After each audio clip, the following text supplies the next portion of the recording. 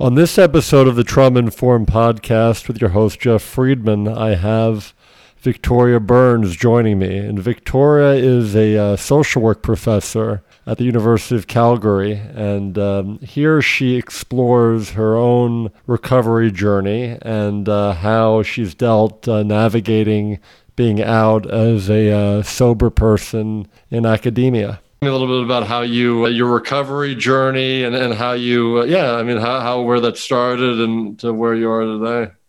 Right. So alcoholism runs deeply on both sides of my family. So what I like to say, I was born in an alcoholic soup, and I did grow up in an alcoholic home. So I learned to cope, I think, with using alcohol. And well, actually it started with food as a child. When you grow up in an alcoholic home, there is chaos just as a side effect of that. And well, you said food. What type of food would you indulge in? Oh, well, anything really. I think that something that I look at in my work is this idea that we focus too much on the substances when we're talking about addiction. I do believe addiction is addiction is addiction. It's using something, regulating your internal world or landscape with something external. So for me, I started sneaking food and using food as a source of comfort from a very early age, I think as early as 5 or 6. Yeah, I mean, I hear what you're saying, but I was just asking about the specific food to more paint a picture about what's going on, not saying that it matters what type of food it was, but what do you like to binge with in terms of food then? Well, I think it would be any sort of high carbohydrate or sugary types of food. The one that gets the biggest dopamine hit. All right, and then where did you go after from moving along? Where did you go from there?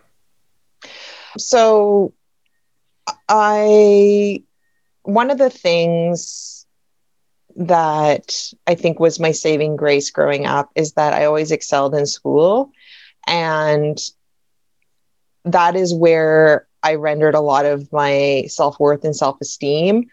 And we can get into that later about how that kind of craving those gold stars can become problematic and transform into workaholism as well. But definitely, through school, I did excel. I always loved school. I loved everything, the homework, all of that kind of thing. And I continued, I really didn't start my drinking career. I'd say I had my first drink that I can remember at 13, but I didn't drink problematically until I was 18. And I moved to France for a year. It was a bursary program, and I had done 1 year of university already. And then bursary program? Yeah, it was like a bursary program. I'm not familiar with, what that means? Like a scholarship kind of. No, I think in the bursar's office, they use that term. I guess is where they handle the money for the university. So I guess that makes sense. Yeah, it was in Poitiers, France, which is about 3 hours southwest of Paris. And there was a sort of an accord between my university in New Brunswick and then that university. So I had always I felt very suffocated in New Brunswick. I really wanted to branch out, and I thought, well, this is a great opportunity. So I was 18 and left. I didn't have a place to live at the time. I figured so I did some couch surfing and finally, ended up meeting some people and moving in with them. And it was really like that movie Auberge Espagnole, where we had my roommate was German and a French, and I hung out with all the international parties. And that's really where my drinking took off, because it was very normalized to be partying 4 or 5 days a week. And it wasn't a problem at that point, but I really started to romanticize the bottle in the sense that it provided me with a sense of connection, a sense of belonging. Right. Because I didn't feel I belonged in my family or I was sort of like a black sheep in that way. And I felt, well, how so? finally, Because how what was the reason you felt you were in the black sheep in your family? well, people often ask me if I was adopted, just because I was like, I looked different than my two sisters. I was very interested in school, and coming from a working class background, like this wasn't something that my family was interested in. Right. They never talked about, we weren't allowed to talk about anything like politics, or there weren't many books around, like they didn't read or anything. And I was kind of more bookish, I guess. So, well, actually, going back to that, but since you mentioned it, something I thought about is so in your parents growing up, were they since they said they were working class, more blue collar, were they ever involved in any labor unions or anything like that? Or? My dad was, I think. Well, he worked for the town, like in works department kind of thing, but he was disabled also when I was growing up, because he was flagging like a work site when I was 7, and he was hit by a 17-year-old woman who was speeding. So he almost lost his life, and he was kind of in and out, has a complicated relationship with the union because of disability claims and that kind of thing. But that's a whole other story. Right, sure. But I was saying that I've known people that can be, being that they're involved with unions, they can be working class and be very political. That's why I was wondering why you said that they were. No, they were definitely not political at all. Yeah, we weren't allowed to talk about religion or politics. Okay, so going back to what you were saying, how you were more into school, and there was that disconnect. But yeah, there was definitely a disconnect, and it wasn't expected, I think, to even go to university. And it was quite, I dealt with a lot of grief having done 4 degrees, because my parents would always say, why, like, when are you going to get a real job? When are you going to get a real job, kind of thing, right? So now they're okay with it, I think. But at the time, it was definitely something, there was a lot of shame around that pursuit. So yeah, anyway, I left home, and that's where, I really came into my own. It's in the sense that I felt, a sense of belonging. I was being invited places, and I associated that with drinking and also smoking, because I was very anti-cigarette smoking. And I moved there in 2000 to France. So it was still very accepted to be smoking everywhere. So just to fit in and that kind of thing, I started smoking cigarettes, and I started drinking a lot. And then when I moved back to Canada, it was supposed to just be like a thing for France, like the partying and that kind of thing. And then I was legal age, and I was able to get into the bars, and it continued. Were you ever into the loose tobacco smoking? Or? No, I wasn't actually. I was open to it, but it was actually that year because I did a lot of traveling as well that year abroad, and I went to Amsterdam and of course tried the coffee shops, and I tried it and got so sick that I thought, this is definitely not the Zen chilled out vibe that people talked about. So I never tried it again. And my excuse was, or my rationale was, well, alcohol, I have control over alcohol and cigarettes. And little did I know that I had control and some power over it for a while, but there was definitely some turning points where I basically never knew how the night was going to end. Well, that's the thing, right? Yeah. Like I lived with everyone who smoked, and I thought, well, I'm going to get secondhand smoke anyway, so I may as well, participate and be part of the crowd. Yeah, but so yeah, going from there, where was the next place? So yeah, I ended up finishing my degree in psychology, and then moving to Ottawa to get a quote unquote real job with the government, armed with my psychology degree, which doesn't really, I don't know if it's the same in the States. Yeah, no, it's the same. Yeah, it doesn't. Your undergrad degree. So I ended up working at coffee shop and the YMCA, and I really had a desire to go back to Europe. So I ended up applying for a teaching assistantship in France again, or for an English teacher, I guess, and got it. So I moved back to France for another year. And it was at that time that something shifted. I was sexually assaulted in Europe, and it was very traumatic for me. And it was in the first week, actually, when I was there, when I moved. And so I just sort of numbed it down and started drinking more, just to kind of numb that experience and that pain and not think about it. And I didn't think about it. I just continued with my life. I started teaching, and what were you teaching then? I was teaching English. Yeah. At a French high school. And, I didn't get any help for it or anything. And that was, I think, definitely a turning point for me. I met my husband there that year, actually, and we ended up moving back to Canada together. And so that was interesting, but I got accepted.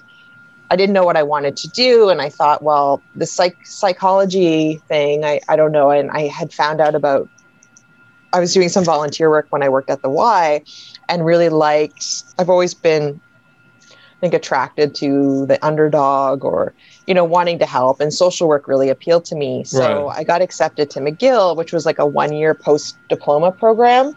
So I thought, that's great. 15 months, I can get my BSW, my Bachelor of Social Work. And I was really interested in mental health. And I ended up doing my practicum at the Douglas Hospital, which is one of the largest psychiatric institutes in the country, and oldest.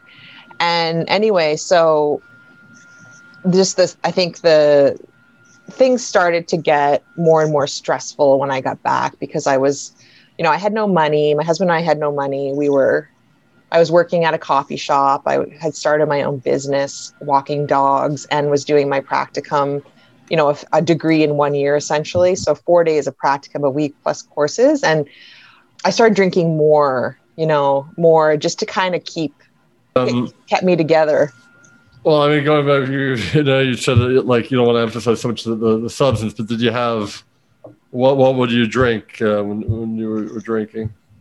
What was I drinking? I was mainly, so I should mention that when I was 19, I had my first ultimatum to stop drinking from a boyfriend. And I was like, no way. And so I had tried swearing off different types of alcohol, because I thought it was the type of alcohol that was the problem. So I swore off all hard stuff, for instance. And I thought, well, I'm only going to drink wine and beer because, I have more control over that. Again, my obsession was to one day both control and enjoy my drinking. And I was a blackout drinker from, that beginning, and did really out of character things, like get into random cabs with people, take off. I was that kind of wanderer drunk.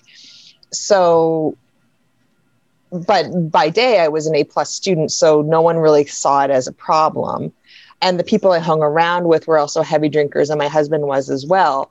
And, in France, he grew up in the south of France, and wine was a big part of his life. And so we drank a lot together. We drank a lot of wine. And I also hid my addiction because I became very kind of, skilled. I knew about all the different wines, and I thought it was this very sophisticated thing and that kind of thing. So, that carried on. I ended up doing my master's. The blackouts got worse. The remorse, the shame got worse. The double life got worse. And it was when I started my PhD. So I started my PhD in 2011, and I was out kind of like a last, bash kind of thing, wanted to, have a party kind of thing with a girlfriend before I started. And it was Labor Day weekend, and we had gone out, and it was just supposed to be, dinner. But we ended up going to a club. And then anyway, I ended up being roofied and sexually assaulted by someone, a stranger. And that trauma happened the week before I started school. So I just went on, but I didn't want to report anything. I knew all of the how it can be more re-traumatizing reporting, especially if there's alcohol involved. So, and you say a little bit about that, because my take on that is that if you report it and then it often doesn't really go in your favor, then that can be re-traumatizing or make things worse. Well, what's your take on that? Yeah, but just like with the, as we know, with the Kavanaugh and everything, right, like reporting anything, usually it's the girl who gets put through the ringer. Right. So I just numbed, and I was able to, really dive into my doctoral work. But that semester, like a couple of weeks after I was sexually assaulted, I started getting symptoms of type 1 diabetes, which I didn't know at the time. I didn't know it was happening to my body. But we know that, there is a link between autoimmune disease and trauma. Right, and, that mind-body connection. I didn't know that at the time. I didn't know it was happening. And I, was losing a lot of weight, even though I was eating nonstop. I had these recurrent yeast infections. I had, I was thirsty all the time, urinating. So all the classic symptoms. And finally, I had some blood work done, and my doctor was like, I think there's a mistake, because my fasting blood sugar was 16, and, which is in the US, you'd multiply by 18 for the blood sugar. It was just off the charts. So I was hospitalized in December of 2011 and then was put on insulin right away. They said I had type 1 diabetes, a chronic autoimmune disease that has no cure. I needed to inject myself multiple times a day. So I thought, like one of the first things I asked is, am I going to be able to drink on insulin? And they didn't ask about my history or anything. They're like, oh, of course, like, regular, moderate amounts, which for women is, 7 to 9 drinks a week, never more than 2 on any occasion. And I thought, oh, geez, because I had a trip coming up to Cuba, and it was an all-inclusive resort, and like, hello, drinking, right, is how you get your money's worth. So they did give me the green light to go, and I kind of I was very controlled. And that's how addiction works too. It tricks you, because sometimes you're able to drink in safety and sometimes you're not. It's like Russian roulette. That was my experience. And then anyway, so I thought, well, this is going to be my cure to my alcoholism. I'm going to finally be able to drink normally, because I have type 1 diabetes, and I'm going to die if I binge. But what I figured out is that that basically alcohol has the same effect as insulin. It lowers your blood sugar. That's why people who drink a lot and even don't have diabetes can end up in the ER in a diabetic coma. Wow. Right. So I started using alcohol, red wine particularly, as insulin.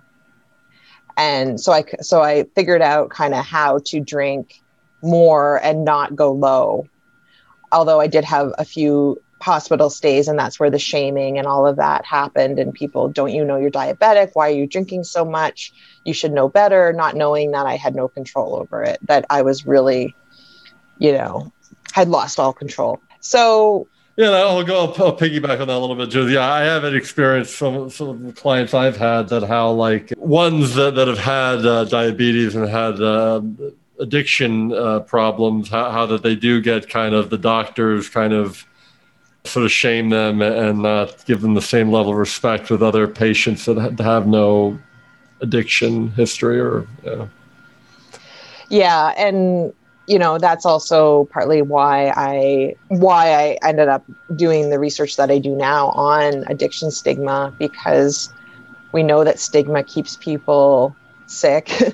It is a social determinant of health, but it's still prominent in the healthcare field, particularly. And that is, the front line, right? When there is like this small window, we know with addiction that people will get help.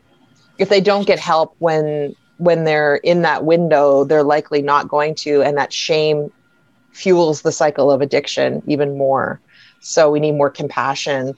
This is like, for example, I've heard these comparisons, like a lot of the orthopedic injuries that are kind of self-inflicted injuries. Are not just, some can be freak accidents, but yeah, people playing sports that like tear their ACLs or things like that. Those aren't really Those are often just a word I'm looking for. They're not. They're not just. They're created by the patient themselves. But we don't like. But those people are usually stigmatized for the medical care. But people with addiction can be that.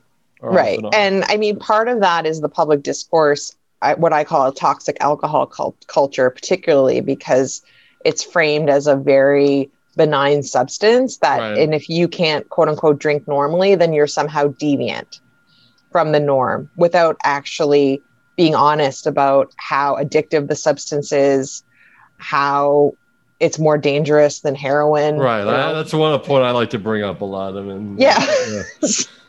You know, like none of that is discussed. There's no warning labels on a bottle of wine. There isn't even a calorie count on a bottle of wine, right? Like it's seen as healthy as green tea, basically. And I bought into that narrative for many years, and it kept me sick for a very long time. That's, you know, but something I try to avoid saying, but I feel like sometimes I've been guilty of saying it. How like a lot of people say that alcohol and drugs, as if alcohol is not a drug, but it's one of the most dangerous drugs. I know. I completely agree with that.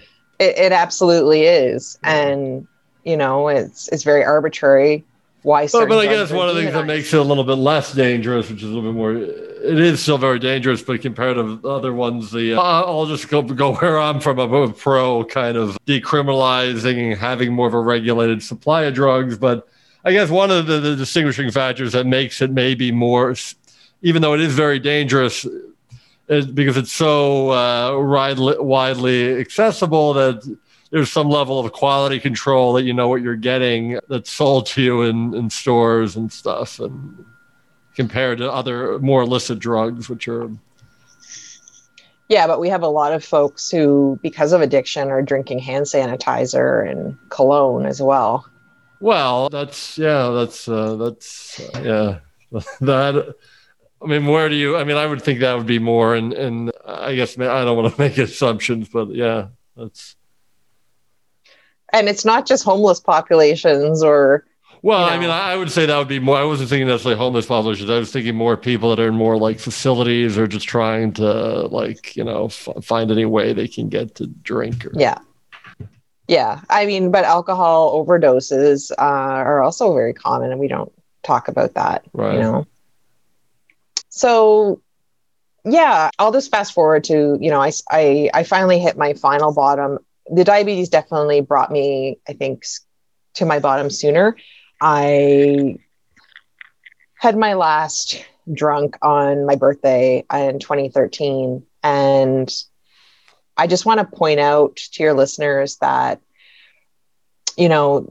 we're talking about how powerful alcohol is, but I'm a very resourceful person. Right. I'm a social worker. I had every plan in place to drink in safety. I had my husband there. I had, I knew I couldn't, I had the knowledge that I could not drink, so, and I swore, I knew what I tried swearing off, like I said, all these hard liquors.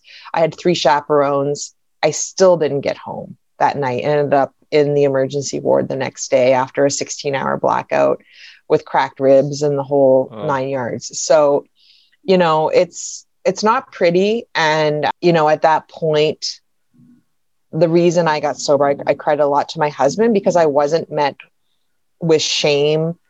And, it was really with compassion and love. And he suggested us getting sober together because it is a family disease and it's hard to do it on your own. And I don't think I would have stayed sober if he was still drinking, honestly. And every couple is different and every family is different, but that was so important to my recovery. Yeah. So, so I'll be celebrating 7 years sober on November 23rd. So awesome. In a few weeks. And basically, like what my message is, there's science behind the disease model of addiction, learning model. We know, but I think what's grossly underestimated is the role of trauma, how addiction functions in people's lives. I was never asked about my childhood or anything like that. It was just focused on changing the behavior. And then also the role of stigma. So trauma and stigma. And I think for me, understanding that alcohol was not my problem, it was my solution. Same with food. It's just, another substance. The substance is actually quite moot, or the behavior. So for me, what I call recovery 2.0 is, I had hit a bottom in recovery, and because it only lasted for so long because I hadn't got to the underlying issues. I had done CBD, like cognitive behavioral therapy, all this, but that wasn't, it wasn't a matter. It was really about processing and like moving through the stress cycle. And like, but I think you did, if I remember correctly, you mentioned that you did EMDR and you found it helpful. Yeah. So yeah, like eye movement desensitization reprocessing therapy was crucial to me. And also to really move through that stress cycle and literally like to focus on the body, not just the mind. Right. Because such trauma survivors are so disconnected from the body. So doing things that reconnect you to your body and your nervous system and learning how to regulate your nervous system. Gabor Mate's work also on compassionate inquiry, like, rather than judging why you're feeling something, just get curious about it with compassion. That approach also very helpful. Well, I wanted to maybe chime in here for a little bit. I'll try not to put my opinion about this, but I'm wondering your take and your experience from describing your when you were really at the throes of the addiction. Do you feel that how much agency or control did you feel you had when you were sort of in the thick of things with addiction? It depends on what phase, but the end I had zero control. I had absolutely no control. I mean, I put things in place to try to have control and drink in safety. And I never knew how the night was going to end. And that's one of the questions, like I work with women now in early recovery. And if they're on the fence about recovery, am I an alcoholic or a drug addict or whatever? And I say, what's your favorite drink or drug of choice? So for me, it was red wine. You have a glass of red wine sitting in front of you. If you drink that glass of red wine, can you guarantee 100% how the night's going to end? And I couldn't. I never could. It could be drink a bottle, pass out on the couch, or it could be, a 16-hour blackout ending up in the hospital. I did not know how it was going to end. That's how powerless I was over it. And then I've asked this question to a few other people. I'm wondering what your opinion is about this. Other people in recovery, like this. It's something I don't identify as being in recovery or sober myself, or really. But I also see it as like a spectrum. That it's like I can drink, I think, somewhat responsibly, but then I still have times where I drink and I have hangovers and it's not pleasant and it doesn't always feel it serves me so well either. So, but I guess I've seen over the last couple of years the movement about having these kind of non-alcoholic spirits and stuff. So I'm wondering if you have any opinions about that. Yeah, it's interesting because I also see a lot of them on Instagram and I'm like, do I like those or do I not like those? Because personally, so when I first got sober, I kind of became addicted to the 0% beer. Uh-huh. And I was still smoking cigarettes for the first 9 months. So I was basically doing the same thing, but just not having the effect. So I would get home from work, I'd go crack open a 0% beer and have a cigarette. And I felt like I was still a slave in a way to something. And I was trying. So I think that like there's a saying in 12-step communities, but it's like half measures availed us nothing. And I felt like for me, I didn't feel totally free, and something shifted in my recovery when I was like, you know what, I'm not going to buy these anymore. And I stopped smoking cigarettes as well. And because I felt like a slave still in a way. So I was like expecting, it's like I was trying to hold on to an old experience. And I think with recovery, it's really about kind of changing your whole life. Okay. Yeah, like for example, one of the things I've gotten into recently is they came out it's this brand called Hop Lark Tea, and there's no alcohol, there's actually zero alcohol in it, but I happen to like the flavor of the hops, and they have different, and it has like that hoppy taste like an IPA, but there's actually zero alcohol. There's no alcohol in it at all. Yeah, and I think I may be different now. I just know that in early recovery, like I was like buying cases of this particular beer. Yeah, but I can see it. Yeah, I can see it. Became like, it became like replacing one addiction with the other. And I was kind of being sneaky about it as well. So that wasn't, it's what your motive, like intention is. If I was out, like there's these dry bars now. And like, if I was out and at one and, I'll go out to dinner and have a virgin mojito, for instance, I have one. I'm not going to have 6 of them. You know what I mean? But I'm also just as happy to have sparkling water or Diet Coke. Right. So I think sparkling water can be a good, for me at least, if I don't really want to drink alcohol or like beer, to have a kind of something with like a little bit more of a, bite to it. Exactly. Yeah. I kind of am a little bit, I go through a lot of sparkling water actually. One of the things I've realized actually related to that, but I'm sure they sell, I imagine they sell it in Canada too, La Croix water. Well, yeah, I love it. I think the funny thing about it is it's actually made in California. It has no French connection to it at all. Well, one of the things I love about the States is that you guys have the best selection of sparkling water I've ever seen. Yeah. Like brands I have never seen. Like we're limited in comparison, and you have different La Croix flavors too. Yeah. So as soon as this border opens up again, I'll go get my stock up on my sparkling water.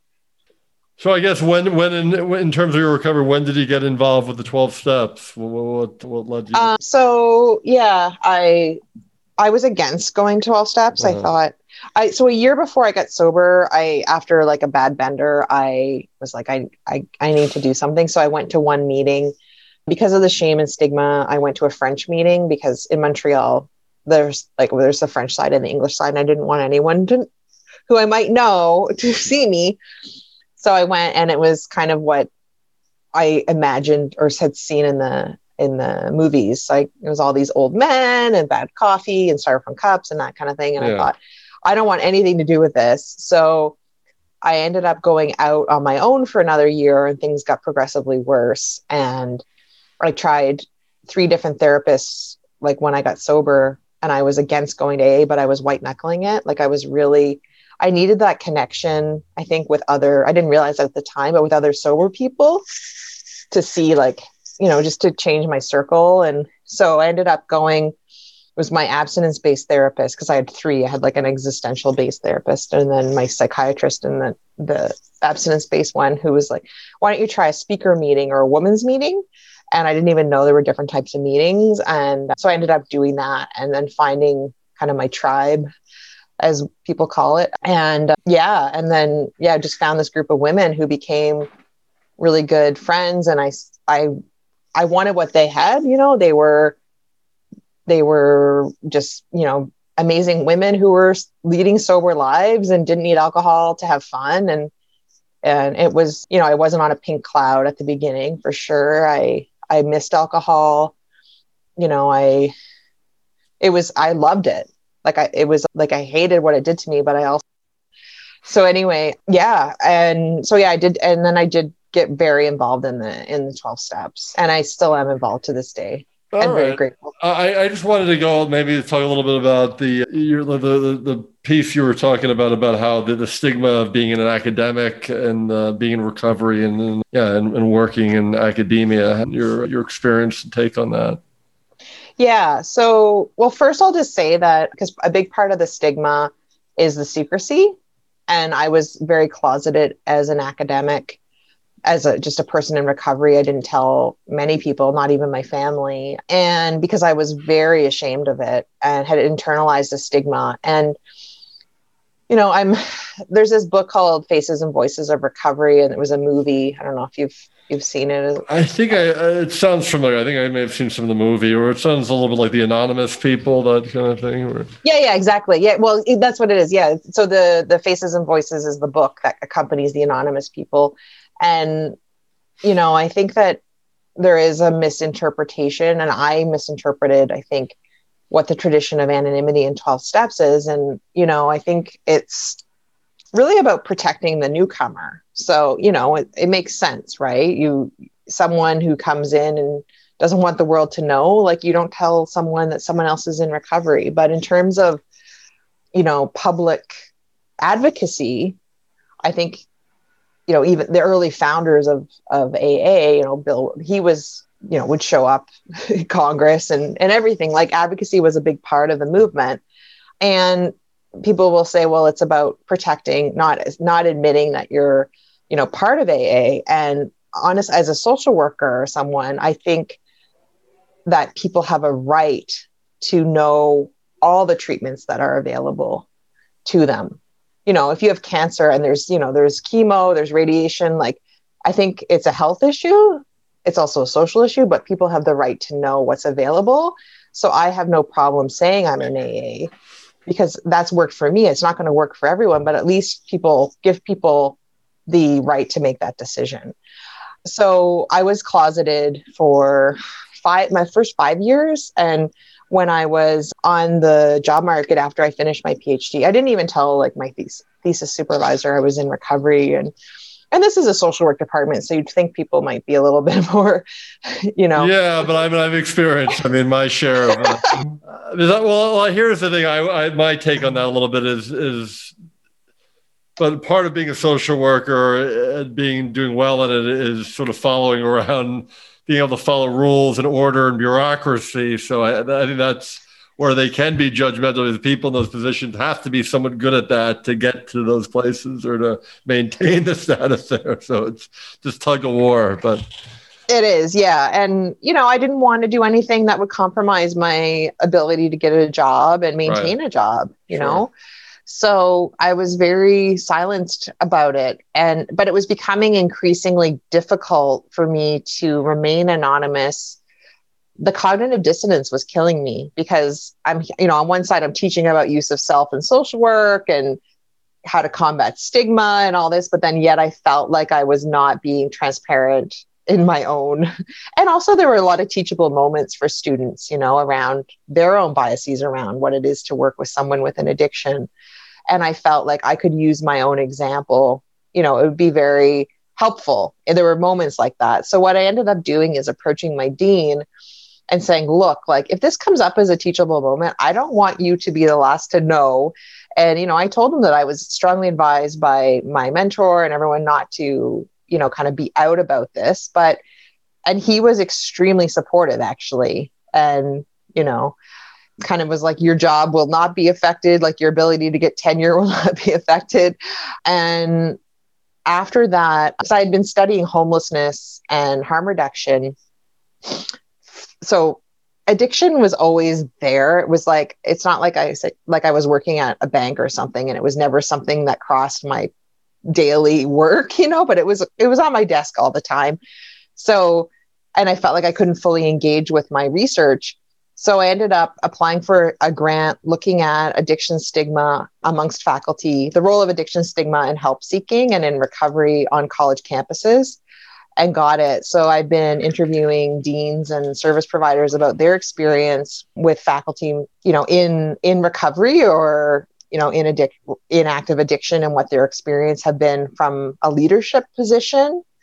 And just looking to change the conversation on college campuses, normalizing sobriety, normalizing, making it so that people get help, that, and know that there is a community out there and there's no one size fits all recovery, pathway. There's many. And that's something that I really like to reinforce as well. But I think that by not talking about it, it creates this culture of shame, and that keeps people sick. No, I for sure agree on that one. Okay, so what would you, any sort of, I guess, what advice would you give to other people that are either people that are with addiction or maybe academics or have how to come out with, maybe we can focus on that. How academic, other people, what would you tell them that are in recovery, how to come out with it, or how to handle that?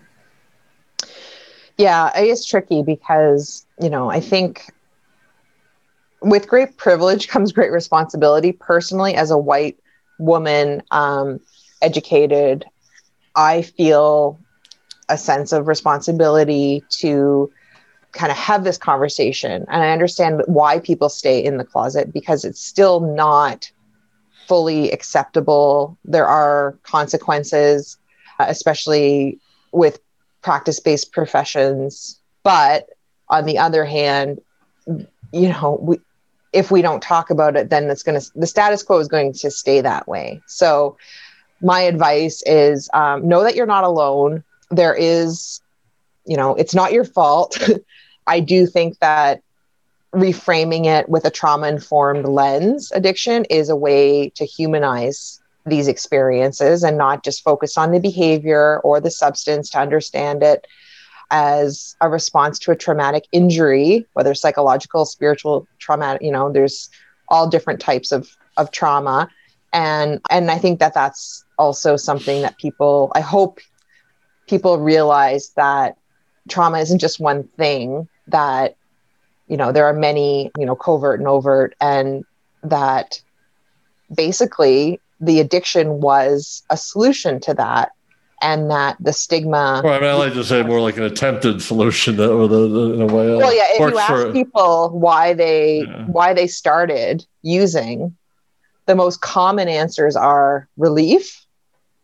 So whether relief from psychological pain, spiritual pain, or physical pain, connection, control, like these are all things that these are all good things. Like these are part of human nature, right? Well, I mean, it's related to control, but I think there's something in a way that can be, when you engage in a substance that you feel a sort of a lack of control, that can be kind of liberating for a time being if it doesn't get totally like numbing out. That's part of the relief off. Yeah. Like it's getting outside of yourself. Yeah, exactly. So those are all like perfectly normal reasons, but it's like for some people, a switch gets turned and they're no longer able to control it, and it controls you.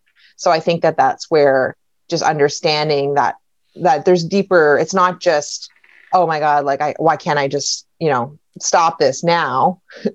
Yeah. And I mean, I think we just need more people in high level positions in the workforce to come out and, talk about the positives of recovery as well. Like, I think that that's where like my life is so much better now that I'm in recovery, right? Like it's often, oh my God, I'm going to miss out on everything. And that's because sobriety is not normalized.